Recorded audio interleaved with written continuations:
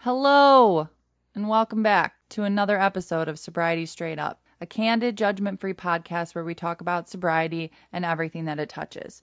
I am your host, Kelsey Will, back from a much longer break than I intended, but, things happen and life gets in the way. I have a laundry list of excuses I could give, but none of that matters. What matters is that we are back. And actually, one of the biggest struggles I have in sobriety today is balance, which is a great problem to have, I think, in comparison to my problems of the past. So I'm grateful for that.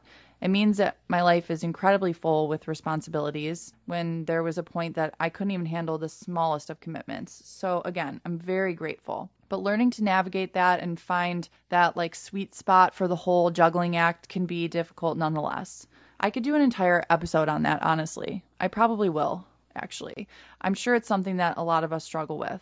The longer we stay sober, the more we have on our plate, and the harder it becomes to keep sobriety in the forefront. But as we know, what we put before our sobriety, we risk losing. And I admittedly put my other roles in life before my sobriety sometimes. A lot of the time recently, actually, which is a dangerous place to be. And that kind of leads me into what I wanted to talk about today.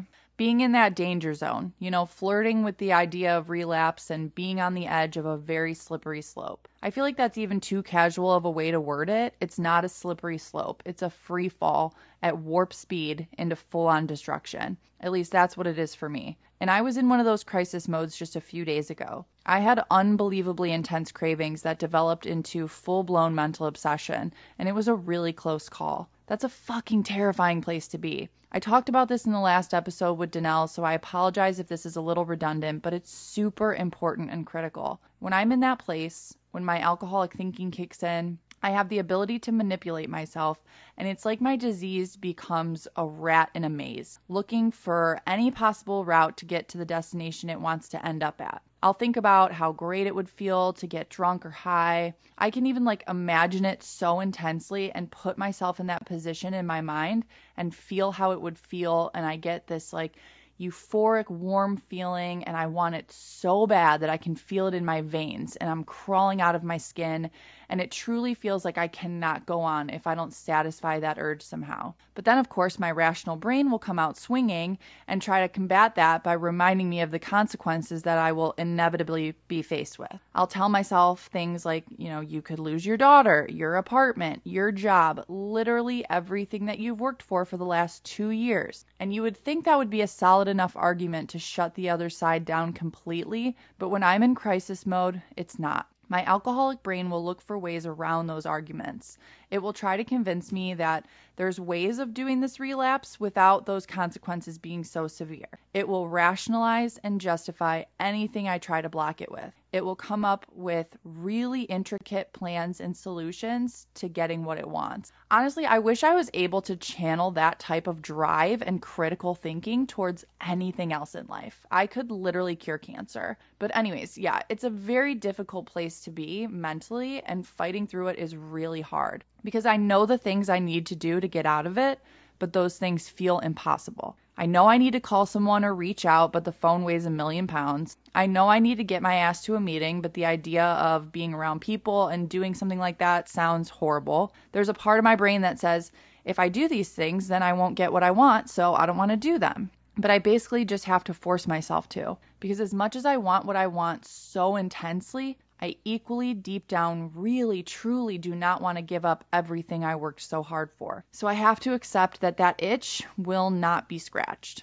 I have to accept the discomfort and reassure myself that it will pass. I have to do shit that I don't want to fucking do. I really didn't want to reach out to someone the other night, but I did. I called someone I'm close to in sobriety, and ironically, she was having a hard time too, so we ended up helping each other out. But she told me we were going to a meeting, and even though I would have rather lit myself on fire than do that, I went. And of course, I left that meeting feeling better than I did when I went in, which is what always happens. The discomfort slowly subsided, and by the next day, I was fully back to myself. I felt that overwhelming gratitude of thank fucking God I did not pick up and ruin my entire life again. My thinking was clear. I no longer felt like I was possessed by the demon. And I'm now using it as an opportunity to reevaluate what is lacking in my recovery life and really in my life in general. I realized I'm too focused on things that are not overly beneficial to me right now, and I need to redirect that focus back onto myself and my growth and my creative projects, my personal development and my sobriety and helping others. Because when I'm in that safe zone, working on all of those things, that's when I really feel like I'm thriving. And I want to get back to that place. I'm really fucking grateful that I can say I'm still sober today, that I didn't cave into the obsession, that I held on. Because that really is what it comes down to. It feels like a fucking roller coaster when you're going through that. And you just have to hold on and wait for it to be over. And do what you can force yourself to do to get out of it, instead of staying stuck in it. So if you're feeling like you're riding that wave right now and your skin is crawling and you feel like that urge needs to be satisfied or you will die, I promise you are not alone. And you can get through it. And it will be such a relief when you do. Reach out to someone, go somewhere safe and get yourself around other sober people. Take away its power. Whatever the alcoholic thinking is telling you, it's lies. It sounds so convincing, but it's all bullshit. I know I need someone to be that voice of reason for me, so let someone be that voice of reason for you. Because the guilt and shame and remorse that comes after we cave, oh my God, I wouldn't wish that on my worst enemy. And none of us deserve that. We deserve happy, healthy, beautiful lives. And that path continues on the other side of the struggle. Thank you guys for listening to the latest episode of Sobriety Straight Up. I realized it was kind of a shorter episode. I just had been going through something this past week, and I thought it would be worthwhile to share my experience and possibly help someone who's going through the same thing, even if it was just a few minutes long. If you want to support this podcast by making a small monthly donation, you can do so by clicking the link in the episode description.